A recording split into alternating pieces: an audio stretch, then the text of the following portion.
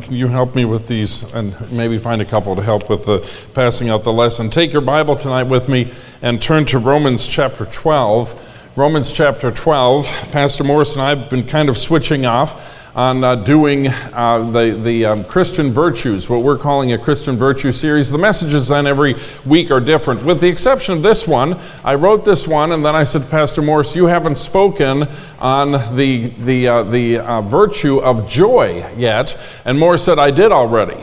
But I said, well, Morris, I'm doing it again, but mine is going to be better than yours, is what, but probably it won't be, but it will be different. I want to talk about joy as probably one of the most elusive of emotions today, but it's more than just an emotion, okay? Joy certainly does have to do with our emotion, but it's more than just that. And it's it's elusive today because of the world in which we live in, a world in which we are continually bombarded by negativity. Now, let me make a statement. So Pastor Monty, things like happiness and joy, and for the sake of what I'm talking about, you can kind of equate them. Joy is different from happiness because happiness is based on happenings, okay? Joy is something deeper than that. But for a moment when we talk about the emotion, we're not going to split hairs. You can kind of equate those things. Some will say, Pastor Monty, some people just have a really joyful personality. Have you ever met someone like that? I have. It's consistently joyful. And what we sometimes do is this. We'll say about that person, okay, that person is joyful because that's their personality. Now, I want everyone to focus on what I'm about to say. That is not necessarily so. And sometimes those of us who don't exhibit joy use the personality excuse as a way to get away from something that is commanded in Scripture, something that is lifted up as an option for us in Scripture. Okay, the Bible doesn't present joy as only possible for certain people. It presents joy as possible for every Christian. Now, having said that, before I get in Scripture tonight, let me mention this. I also believe very firmly that it's possible for you to change negative aspects of your personality.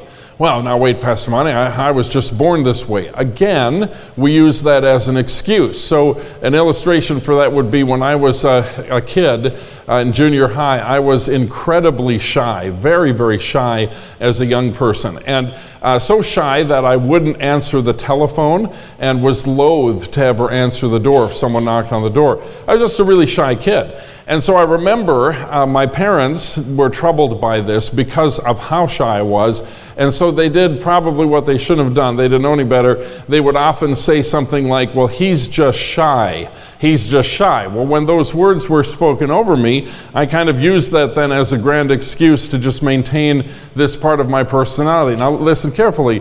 There's a difference between shy and quiet.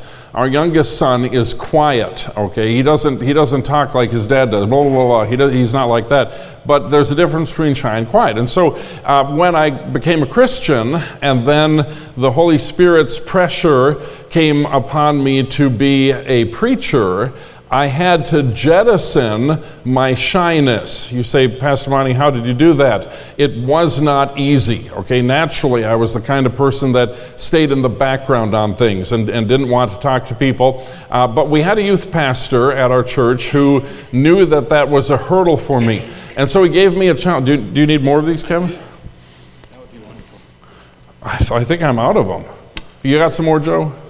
Okay, there's some more. Okay, you're going to keep interrupting my message? As long as I can. Okay, as long as you can. Okay. So I had a youth pastor who was a real help to me, and he knew that I struggled with this, and he said this. He said, okay, we had a big church, 1,200 people in the church, and he said, why don't you do this? He said, go around on Sunday morning before church and even after church and just shake hands with the old people and engage them in conversation. Now, here I was probably by this time a freshman in high school. He said, just engage the older folks in conversation, and he said, they'll love it. Well, I was really nervous to do so at first, but I thought, okay, the youth pastor said so, and if I don't, I'll get struck by lightning. So I started to go around and talk, and you know what I found? The older folks in that church loved that I, as a young person, was speaking to them. And I would talk to some of the same ones every Sunday, some different ones, and I got to know them. They got to know me by name. We kind of would exchange stories. They would always ask things that old people ask, how is school going? And, things like that. And so I kind of knew where the conversation was going to go. But here's what was really cool.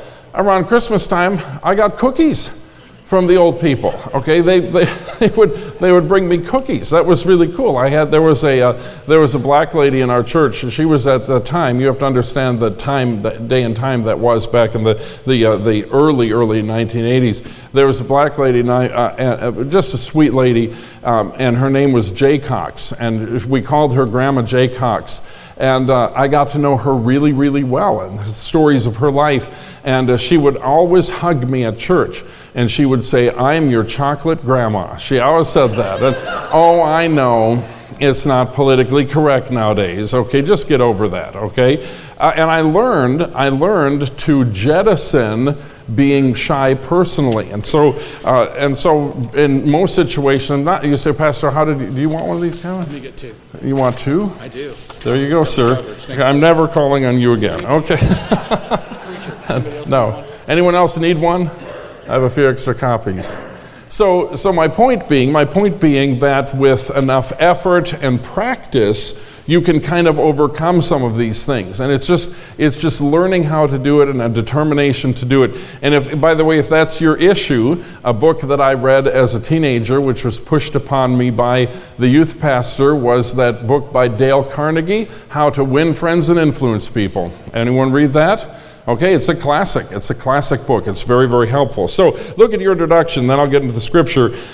Even for Christians, genuine and consistent joy can be problematic. So many things in life push against our joy. Circumstances, people. Did I mention people? Societal negativity and world events. The list seems endless. Some ask the question, what is there to be joyful about?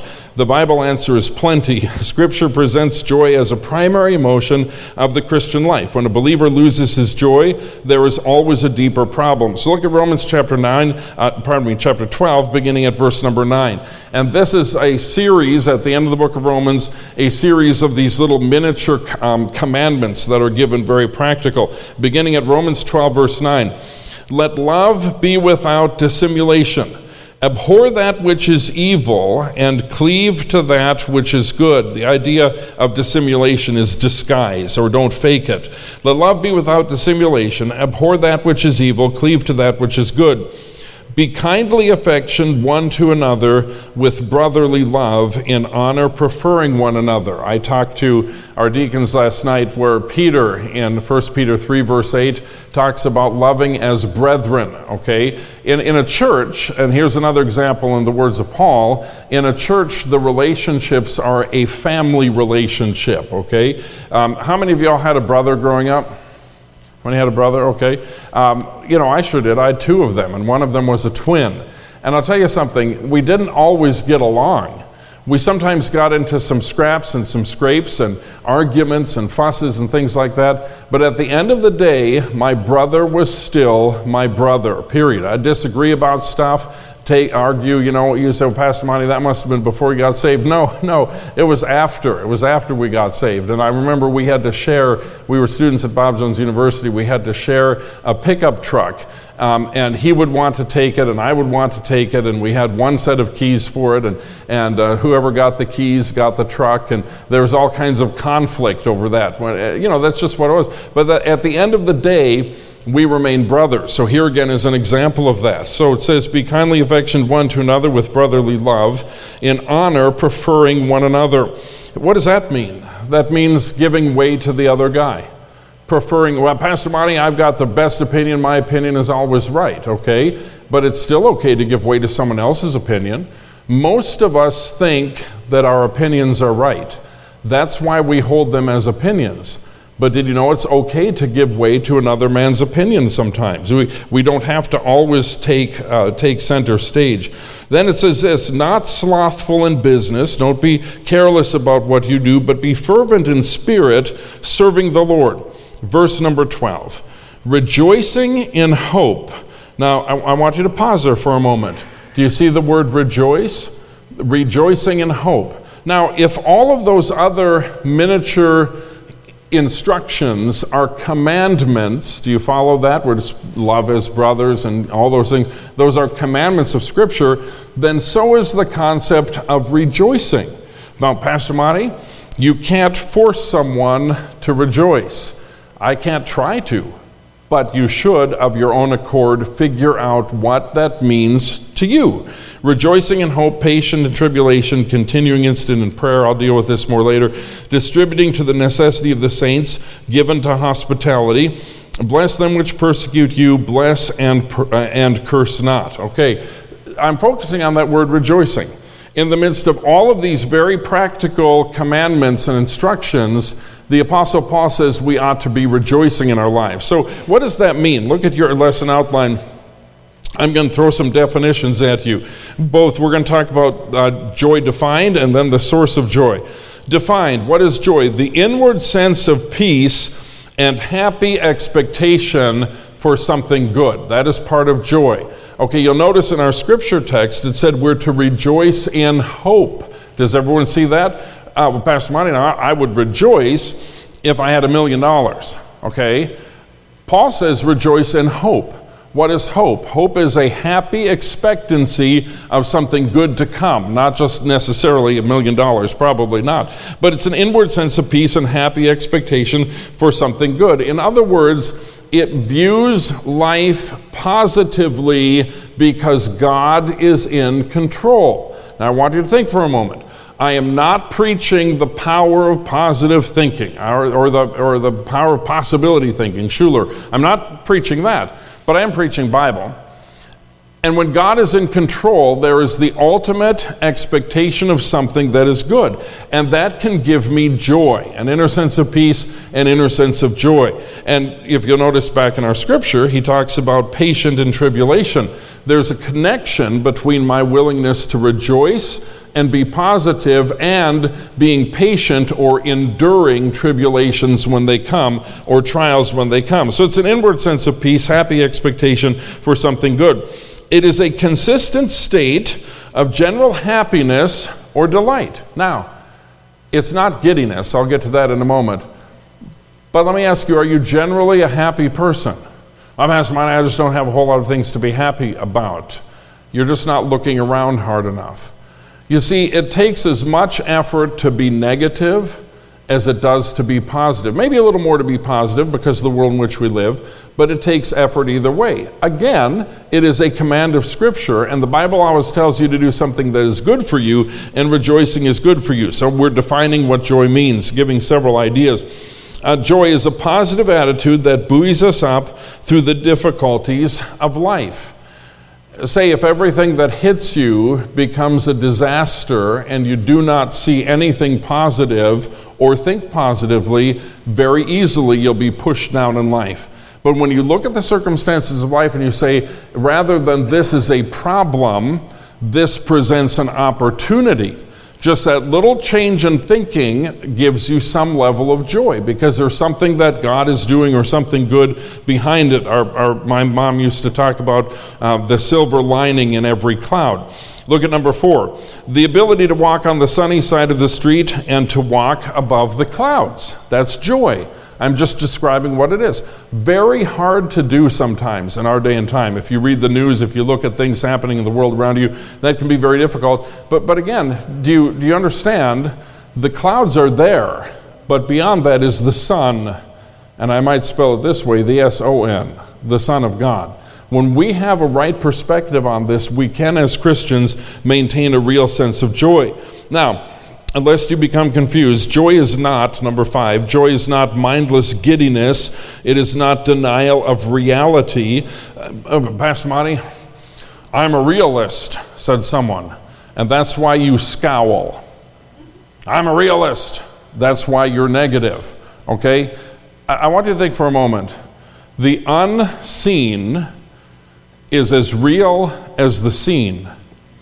God is as real as anything I can see in this world. And so when someone says they're a realist, if you're a biblical realist, There is no reason in the world to be negative. There is no reason in the world to think that the world has come to an end. Joy is not the mindless giddiness. It is not a denial of reality. It is not a lack of seriousness or perpetual lightheartedness. That is not what joy is. Joy is an emotion that a person can have even in the midst of tears. At the funeral for Eldon Bailey today, and I didn't know Eldon well. He's only been around here for about 2 years. He was a remarkable man by everything that was said in the funeral. At the funeral for Eldon Bailey today, there were a lot of tears. But behind that, there was a lot of joy. Eldon had come to know Christ as his Savior as a younger man, and his family now, into the great-grandchildren generation, many of them, if not, I think the claim was made that all of them had come to know Christ as their Savior. And while we miss him, we understand where he is. And so joy is not a lack of seriousness or perpetual lightheartedness, and sometimes joy can even come when we have tears. Okay, now where do we get joy from? So if you were to do a Google search on this, how can I be joyful or how can I be happy, thousands of articles would come up. But because you're a Christian, you can focus the answer to that on precisely what the Bible says. Where does joy come from? Joy comes from, number one, the Holy Spirit, but the fruit of the Spirit is love, ... then add this, joy. Joy. The very first one mentioned is joy. All believers have the Holy Spirit residing within, and he produces fruit in the believer's life. So that's a very basic thing. What does a spiritual person look like? A spiritual person, the fruit of the Spirit is love, joy, peace, long-suffering, gentleness, goodness, faith, meekness, temperance. Did everybody follow that? That's what a spiritual person looks like. And so part of that is joy. When the Holy Spirit is part of our lives, when he indwells us, we can experience joy. Christians who do not experience the fruit of the Spirit likely have a relationship problem with God. Sin interrupts joy. So does failure to develop a vital relationship with God. Now I want to talk about those two things. When we knowingly and willfully sin, it robs us of our joy. You say, why is that? Because our fellowship is broken. We do not lose our salvation, but our fellowship with God is broken. So, Pastor Bonnie, what do we do about that? 1 John 1:9. If we confess our sins, he is faithful and just to forgive us our sin and to cleanse us from all unrighteousness. That's number one. So we deal with sin. Number two, relationship with God. So while a lot of Christians aren't out there just randomly, wantonly sinning, they don't know what it is to have a real walk with God. So, preacher, describe what that is. To genuinely know God. How many of you, when you met your spouse for the first time, had a sense of joy? Did you have a sense of joy? And then as you got to know that spouse, how many of you say that, and you're not married yet, that sense of joy deepened? Okay, amen. And then you got married and it ruined everything. No, just kidding. No, over time, the closeness of the relationship brought joy, okay? Now, in a human relationship, it's imperfect. So sometimes you have joy, and other times you have a lot of stress, pressure, sorrow, whatever it may be. In my relationship with God, that can be a walk of joy if I get to know him. Well, how do I get to know him? I get to know him when I open the Bible and let the Bible speak to me directly. And right away people are like, well, Pastor Money, okay, good. I'm going to do a read-it-through plan for the year 2024. That's my New Year's resolution. May I give you an idea? Great if you can do it. But sometimes people assign themselves too much Scripture and they get bogged down. I'm not just trying to sell Pastor Morris's book, but let me tell you something. What a great guide to have. If you'll take and read the scripture text that he gives in the book, and then read that illustration, and then take some moments to ponder it, you'll get to know your Bible better. You'll have a thematic kind of encouragement for the day, and then pray and talk to God and get to know God in prayer. It is very simple. It's just sometimes for us not so easy because everything else in life tends to come in and take over that time.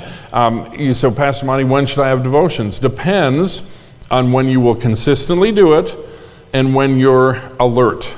Okay, my quiet time is very early in the morning. I started at 4 o'clock this morning, not because I'm spiritual, it was because I couldn't sleep. So I just woke up. When I can't sleep, I just wake up.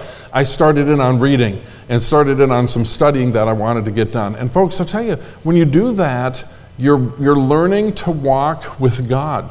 Part of that, it's to read His Word so He can speak to you. It's to speak to Him in prayer. It's to give all of those things. And that is part of our relationship with God. And a Christian who goes through their whole life virtually ignoring God, when I talk about joy, it's a foreign language to them. Like, well, Pastor Monty, we go to church and that's about it. But they don't have the joy that comes from the Holy Spirit. So let's look down to point C, under number 1, point C. Note that joy is closely connected to love in Galatians 5:22. The fruit of the Spirit is love. Now, the word fruit there is singular. The fruit of the Spirit is love, and that the other characteristics, joy, peace, long-suffering, can flow from love. So there are some Bible scholars that say the fruit of the Spirit is love. Stop. And then all of these other things flow from that, the other, what we call fruits of the Spirit. But there is a close connection to that between those two things. Genuine love for God and people is a work of the Holy Spirit resulting in joy. Hateful people are not joyful people. Let me ask you a question. Do you love God? Do you love Him? How about people? It's sometimes easier to love God, isn't it? People are a little bit more of a challenge. Do you want to know what will make you a better than average Christian? In fact, make you 99% what you ought to be as a Christian? Jesus said this, "Thou shalt love the Lord thy God with all thy heart, soul, and mind, and thy neighbor as thyself." He said those things are the 2 great commandments, and on those things, he said, hangs all the law and the prophets. If I can learn those 2 things, well, what does that produce? That can produce that love produces a joy and a positivity about life and about people. Again, hateful people are never joyful people. So it is sourced in the Holy Spirit. But now I want you to turn. You're in Romans 12. Look over at chapter 15. Look at Romans chapter 15. Because here is a secret as well. How do I get joy? Number 1, it's the fruit of the Holy Spirit, closely related to love. Number 2, look at chapter 15, verse 13. And this is not just flowery speech. Every word of this is important. Paul says this to the Romans, "Now the God of hope fill you with all joy and peace in believing, that you may abound in hope through the power of the Holy Ghost." Does everyone see that? Look at it again. "Now the God of all hope fill you with all" what? Joy and peace. Now, Pastor Monty, that just means if I pray hard enough, God's going to fill me with joy. No. Look what it says again. "Now the God of hope fill you with all joy and peace." Notice the next 2 words. In believing. In believing. God fills with joy and peace based upon the level of our personal belief. I want to break that down for you because I think it's important. Notice the verse begins with the words, "the God of all hope," the God of all hope. God alone gives us reason for hope, period. God alone. Well, Pastor Monty, I have reason for hope because I think I'm going to get a big bonus at the end of the year. Maybe, maybe not. God alone gives us reason to hope. Pastor Monty, I think I have reason to hope because I'm going to get to visit with my best friend sometime this week. No, God alone gives us reason. All of those things can either happen or not happen, but God is the God of all hope. He gives us a reason for hope fundamentally. Remember, joy has to do with positive expectation. Hope is the absolute assurance of a positive expectation. And when you look at the word hope in the English Bible, it speaks to that. An expectation, a positive belief or assured expectation. It's not just, well, I hope so, it might happen, it might not happen. In the King James Bible, the word hope has to do with an absolute assurance. So he is the God of all hope. Notice, fill you with joy. Hope in God results in the gift of joy from God. Okay, so God is the source here. We would say as Christians, the Holy Spirit who lives inside. He is the source. And then, look at the back page. He will fill us not only with joy, but with peace. Peace and joy go hand in hand. It is impossible to experience joy without experiencing inner peace. So both of these things are essential. Okay, Pastor Monty, sounds good. God's going to fill me, the God of all hope is going to fill me with joy and peace. Here's the clincher. Look at point D on the top of the back page. In believing. The human requirements for peace and joy is faith.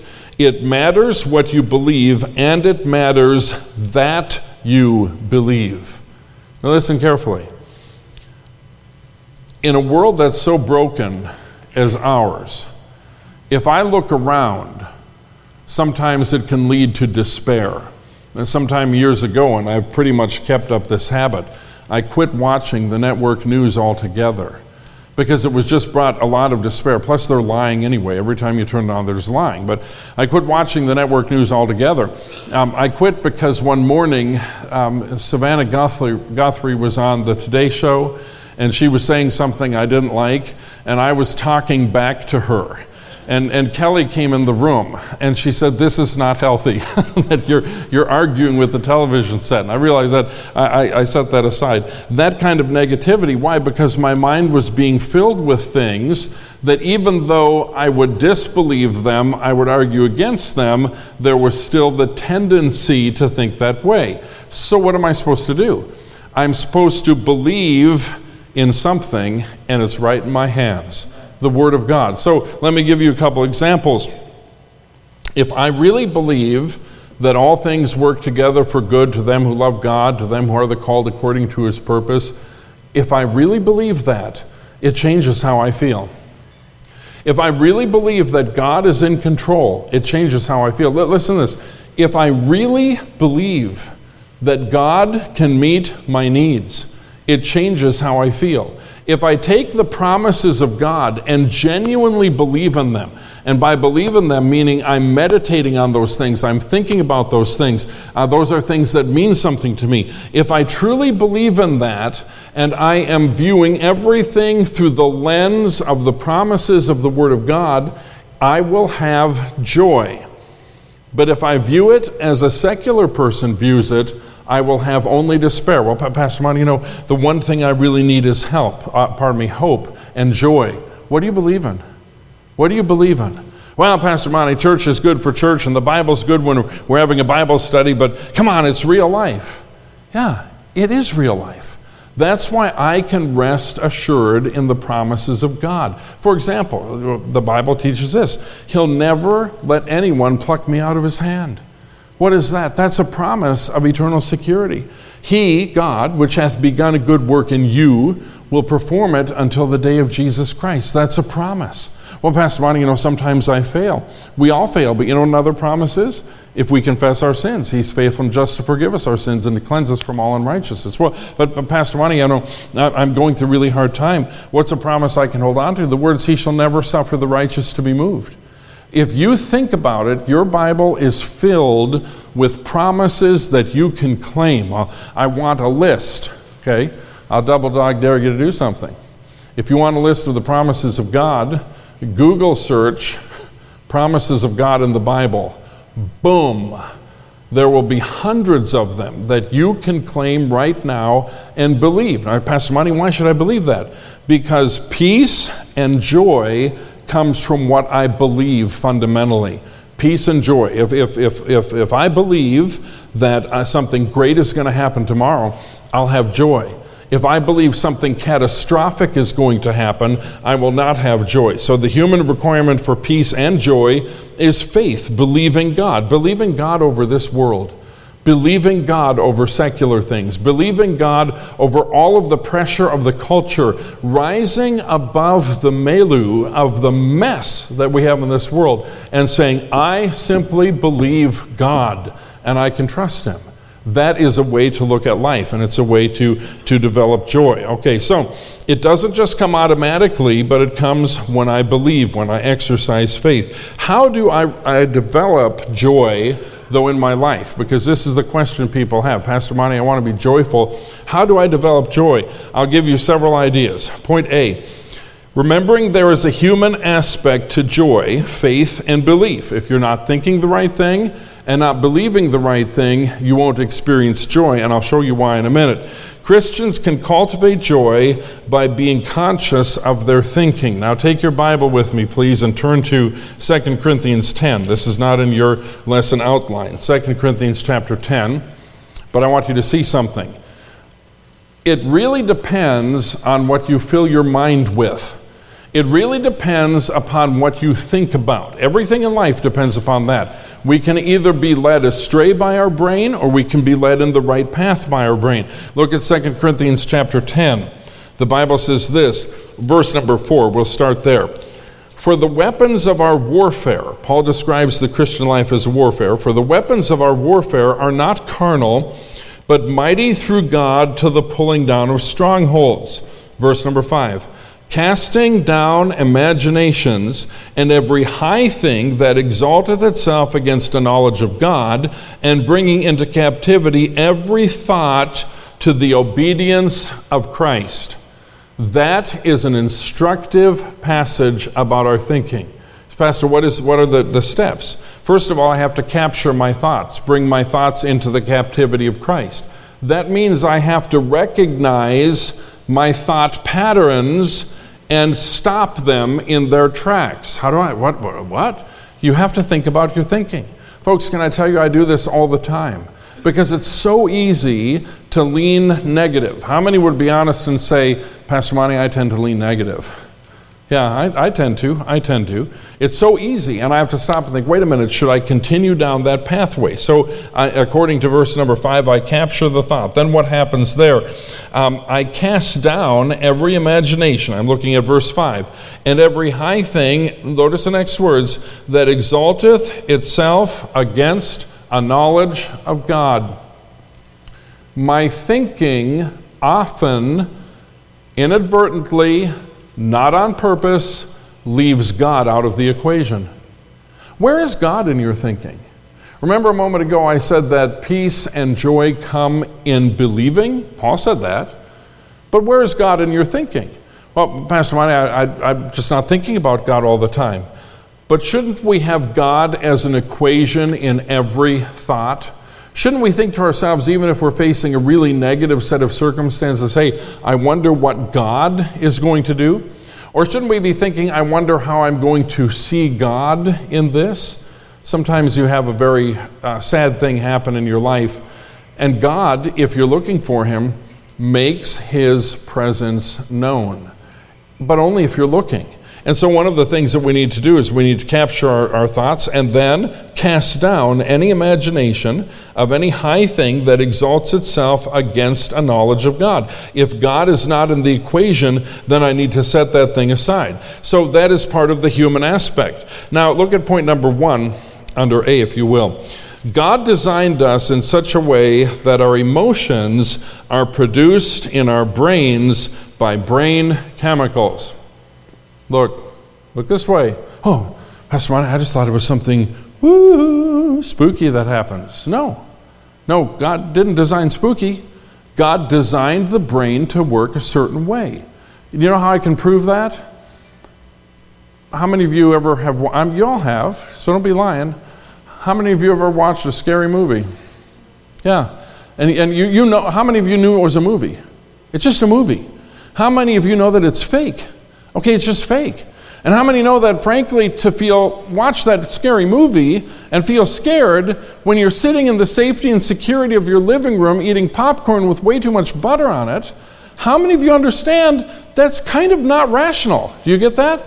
I mean, because what's on the screen is not happening. Do you know why you feel that fear? Because the director and producer of that movie is very skilled at manipulating your brain chemistry. This is very important. By the way, when we think about movies, yeah, we all have experienced that. How many remember the movie Where the Red Fern Grows. You remember that? Yeah. That was a great movie, by the way. How many remember Old Yeller? Remember that? Let me just tell you something right now. Rudy, any movie where a dog dies, it's a tearjerker. Cats dying? Not so much, but just kidding. We had a cat and it died and we were sad. Any movie where a dog dies, so that's a tearjerker. Well, Pastor Bonnie, why would they put that in that movie? It's so sad. Because they're manipulating your emotions. How are they doing that? They're getting your mind to think and accept what it sees, and that's producing chemicals in your mind that bring sorrow. It's just that simple. I had how many have ever seen the movie The Boy in the Striped Pajamas? You ever seen that? Yeah. I had a friend of mine, pastor friend. He said, we're going to have family movie night. He said, can you recommend a movie to watch? And I told him, I said, well, we just watched this movie. I didn't tell him what it was about. I said, we just watched this movie called The Boy in the Striped Pajamas. And he said, okay, we'll watch that tonight. He said, is it good? I said, yeah, it's fine. I said, it's fine for family movie night. And they watched it. It's one of the saddest movies you've ever seen. It's about a Jewish boy who ends up making friends with a German boy and then getting exterminated in World War II. Okay, if you want to cry buckets, watch that. The next day he called me. He's like, Monty, what were you thinking? He said, that was the saddest, most depressing. He said, I'm still depressed from watching that movie. He said, you absolutely ruined our family night. I said, hey, you asked me and I told you, okay? I wasn't trying to sabotage anything, but truth of the matter is, it's chemically produced because of how we think. They tie us into thinking a certain way without getting into it too much. That is absolutely the truth of social media. And you need to be very careful. It is a manipulation of chemicals in the brain. Okay, point 2, biblical thinking, believing the right things, promotes the release of brain chemicals that produce joy. Unbiblical thinking produces the brain chemicals that produce depression and anxiety. It's just how it is.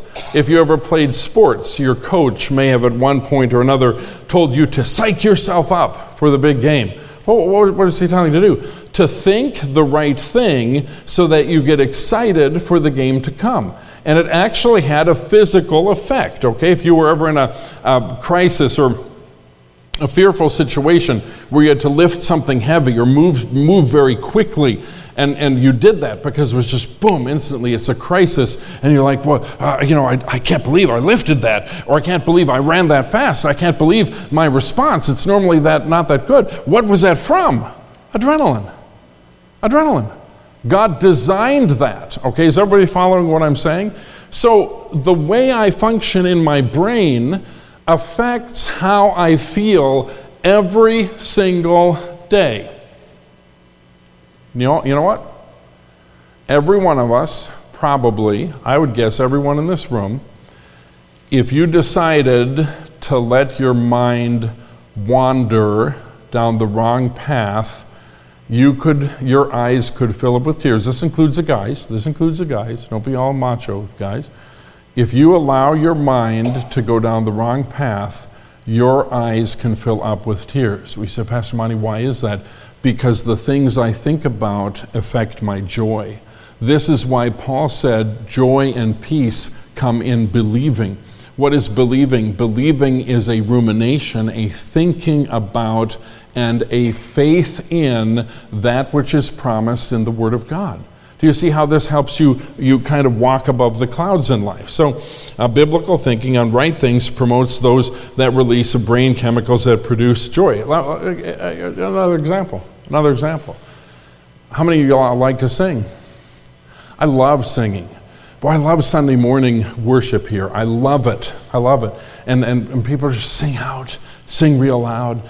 And does it ever lift you up with joy? Does it? Does it ever? And some folks, like to raise their hand. Like, I'll do that sometimes.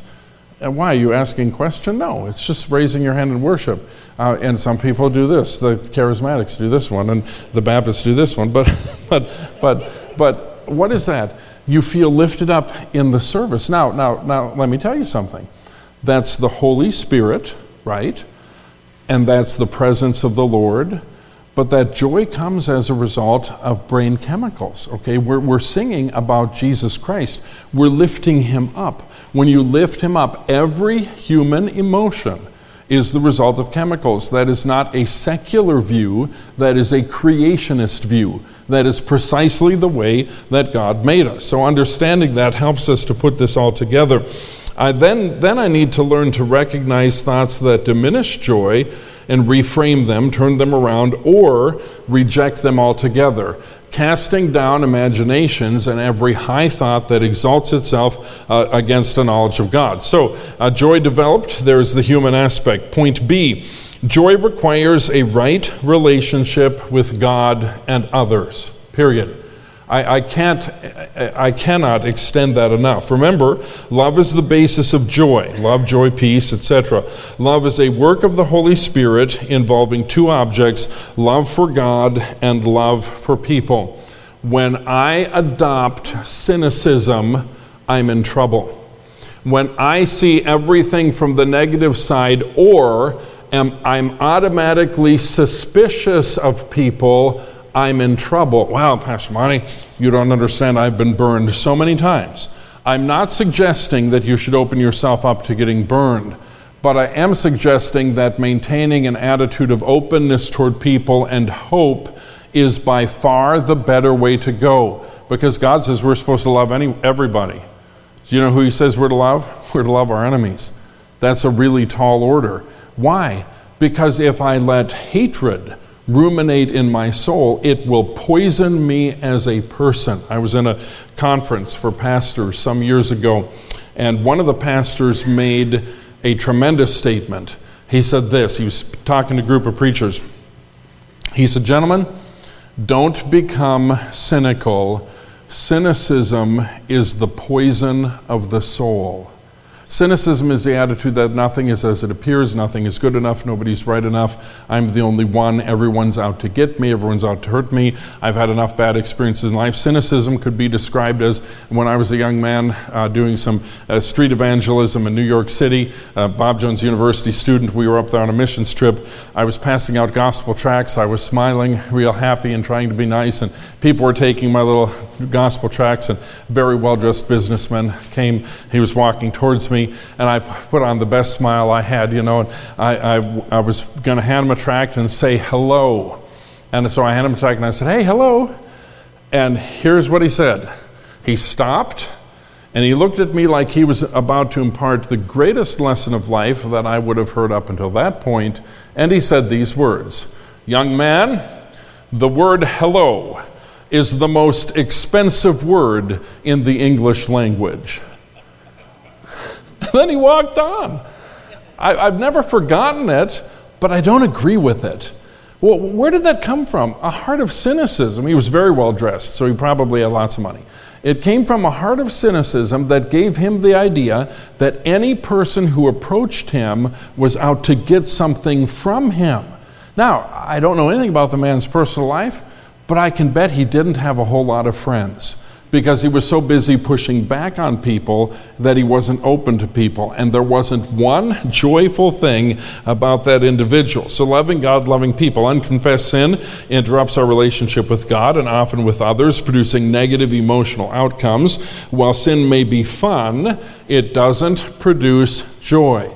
And remember what the Bible says about Moses. He forsook the pleasures of sin that are for season, and he decided to suffer with the people of God. And there's something to that. Sometimes anything that promises you, by the way, and listen to what I'm about to say, anything that promises you instantaneous happiness is likely not good for you. Xanax would be an example of that. Likely not good for you. So be careful about those things. Point C. Paul presents a succinct recipe for joy in Romans 12. So I want you to turn back there to our passage where we began. Turn back to Romans 12. He says this, and I've quoted the scripture there for you, rejoicing in hope, patient in tribulation, continuing instant in prayer, distributing to the necessity of the saints, given to hospitality. And then note the words, bless them which persecute you, bless and curse not. let's go through it. Number one, how do I develop joy? I focus on hope. Believing in hope produces joy. Pastor Monty, I've been given this would be very hard. I've been given a terminal diagnosis. Can I ask you something? What is your hope? Does anyone know? Heaven, absolutely. Okay, terminal diagnosis. But Pastor Monty, I want to stay here. Can I share a little secret with you? The older I get, how many know what I'm about to say? The older I get, the less attached to this I am. And I'm not that old, okay, but the older I get, the less attached to this I am. Why? Because the ultimate hope is heaven anyway. We would have loved, in a human way, to have known Eldon Bailey better. He's just fairly new around here, a couple years at our church. We would have loved to have known him probably younger.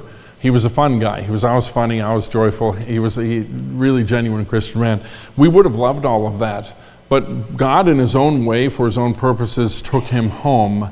And do you know what? Though tears flow, there's still joy because there's hope.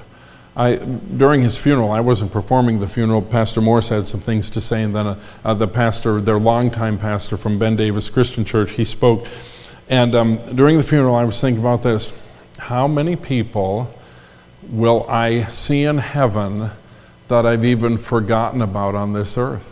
You ever think about that? Or how many people will you see from your past that you wish now you had said something to them, you didn't get an opportunity?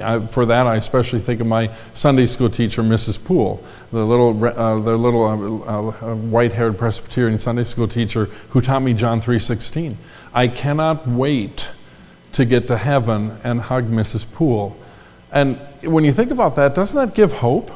Doesn't that give hope? It should. It should to every one of us give hope. So it all has to do with focusing on hope. Number two, endure trials, okay? Patient in tribulation. The word patient means endurance. I endure trials. Patiently bear trials with hope in your heart. Well, Pastor Monty, I'm going through a really dark time, okay? I don't deny the darkness of the time. I do say that I'm going to endure it with hope in my heart. I'm not going to give up. I'm not going to give in. A pastor friend of mine sent me an article that talked about the incidence of male suicide in America and how the numbers have skyrocketed. Now, across the board, demographics across the board, numbers are very high. But they're noticing a trend right now for male suicide and men who've just had enough and they can't face anymore. The Bible says we're to endure trials with hope in our heart that something good is going to come. Something good is on the way. And by the way, when you believe in God, you've got to believe that. You've got to believe that. Well, Pastor Monty, what if everything changes? In my life, I've had moments when things changed on a dime. And maybe I didn't like the changes. It's in those moments my hope has to be in God. Someone said, but Pastor Monty, if this happens, it's all going to be different. Look at me. God allows for a new normal and hope in a new normal. Whatever it is that I have to endure, whatever it is, I still have hope. And Paul says this is part of the recipe. Focus on hope. Endure trials. Pray. Give things to God. Pastor Monty, God doesn't always answer my prayers. Okay, can you just give your burdens to Him? Give them to Him. Well, Pastor Monty, I need to think about it and ponder it and work over it and ad infinitum and become obsessed with it and maybe get anxiety over it. Once you've done everything, humanly speaking, you can do, it is possible to give it to God. Do you know what the Bible promises? Casting all your care upon Him, for He careth for you. Do you know what the Bible commands? Cast thy burden upon the Lord, and He shall sustain thee. There comes a point in time when you just have to give things over to God. That's a way to experience joy, because all of a sudden the burden is lifted. There's another interesting one in this verse. Continuing instant in prayer, distributing to necessity of the saints, generosity. Meet the needs of someone else and find joy in their joy. I have a friend who for many years, I think he's retired from this now, but for many years was the chief spinal surgeon at the big hospital down in Louisville, Kentucky. He's a Christian man. He would always give me these little pieces of advice. For example, he said, and I'm not giving you medical advice when I say this, but I'm just giving you an example. For example, he said, never take modern painkillers like ibuprofen and things like that. He said aspirin is still the best thing you can take. He said all of the rest of that stuff is, and I like aspirin. I think, some people can't have it. I understand. Don't take it if you're on blood thinner. I get all that. But that's a piece of advice. But another piece of advice he gave me was this. He said this: generous people have a significantly less incidence of mental illness. Generous people. What? In other words, someone who is giving. That is a principle of Scripture, and it is connected to joy. What did Jesus say about that? It's more blessed to give than it is to receive, right? And when we think about Christmas time, what can I do for someone to bring joy into somebody else's life? Some of the best Christmas, Pastor, do you remember Christmas memories? Yeah. Some of the ones I remember were helping out people who didn't have very much.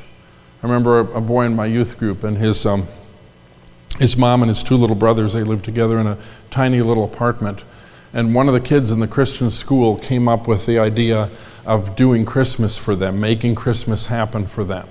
And we went and we got a tree, and we got presents. This became my Christian school project. It was better than having to teach that day, so I was glad. Got a tree, presents, went and got meals. The girls in the senior high class, the girls in that class cooked a huge meal in the church kitchen. They were having the best time ever, and I don't know what it tasted like, but they were having the best time ever. And we brought all of that evening, we brought all of that to those people's house. I'll never forget. It was a little downstairs basement apartment. We went down there. I knocked on the door. A lady named Jeree answered the door. That was the mom. And I said, we just came here to bring Christmas, and the kids brought it all in. And I've never, the little boys were just little. By the way, 2 years later, one of them died of stomach cancer. One of those little boys died of stomach cancer. You just never know, folks. You never know. And I remember the extreme joy from an act of generosity. And by the way, it was such a pure act of generosity on the part of those kids because all they wanted to do was make Christmas happen for someone else. And of all the Christmases that I can think of, that was one of my favorites. We took the church van over there. It was Minnesota, so it was really snowy. We were listening to the best Christmas album ever produced. Do you know what that is? No, not Grandma Got Run Over by a Reindeer. No, the Statler Brothers Christmas album, okay? By far the best Christmas album ever produced. And I can hear it in my mind, and I can see the scene and the picture as if it were yesterday. I've opened up a lot of boxes, folks, and some things memorable, some things not. But when you do something for someone else, it's a guarantee to bring a level of joy. And then it talks about fellowship in the verse. It says, distributing to the necessity of the saints, given to hospitality. What does that mean? I mix it up with people. I get to know people. That's part of joy that comes in life. People can be a great source of joy. I speak kindness when others don't. Look at this. Bless them which persecute you. Bless and curse not. Hard to do, right? Think with me for a moment. James chapter 3. He asks a rhetorical question. Out of the same mouth proceedeth blessing and cursing. My brethren, these things ought not so to be. It's inconsistent. But if all that pours out of my mouth is negativity, I'm not only saying it, but I'm hearing my voice speak it, and I am reinforcing it. If out of my mouth pours biblical, positive, blessing, even if I have to look at someone and say, well, bless your heart, if out of my mouth pours those things, it lifts me up because I'm hearing it and that's reinforcing it. It's all about how a person thinks. So let me encourage you about this. Joy to the world, the Lord has come. What brings joy to the world? The Lord has come. Focus on that. The joy of the Christmas season, what is it? Pastor Ron, it's what we're going to do and what we're going to get and what we're going to have. No. It's Jesus Christ. And everything else is secondary if I learn to focus on Him. I'll close with this illustration. My mother, when she was a little girl, it was I guess, in the time of the Depression. And she said this. She said they lived way up in northern Minnesota. And she said, we were talking about Christmas. And I said, Mom, what did you look forward to the most? She said, every Christmas we got an orange. Does anyone remember stories like this? Was that a thing? Was that an Indiana thing? I know you had chicken and noodles, okay. But yeah, and my mother, and she'd talk about this orange. And I'm thinking, an orange? An orange? I'm thinking, well, I'd be kind of ticked if I was a kid and just handed an orange. And to my mother, it was something huge because it wasn't the object itself. And by the way, it was a heart of appreciation for, and it was very different because this was Minnesota and they don't grow there, obviously. It was a heart of appreciation for what a person has. You will choose joy or sorrow, misery, depression. These are all choices. These are all choices. They're all habits because they're all formed up here. But the fruit of the Spirit is love, joy, peace. Does everyone follow what I'm saying here? That is why the chief emotion of the Christian life should be joy. Father, I pray that you'll take the word and help us tonight as we've thought about something that is so vital to our own health as Christians. Something, Lord, that you have given us as a medication in your word that is available to each one of us if we follow the pattern of the Bible. Father, I pray that you will bless in this thinking, but Lord, not just the idea. Help us to carry it from this place, we pray, in Jesus' name. Amen. All right, I went a little over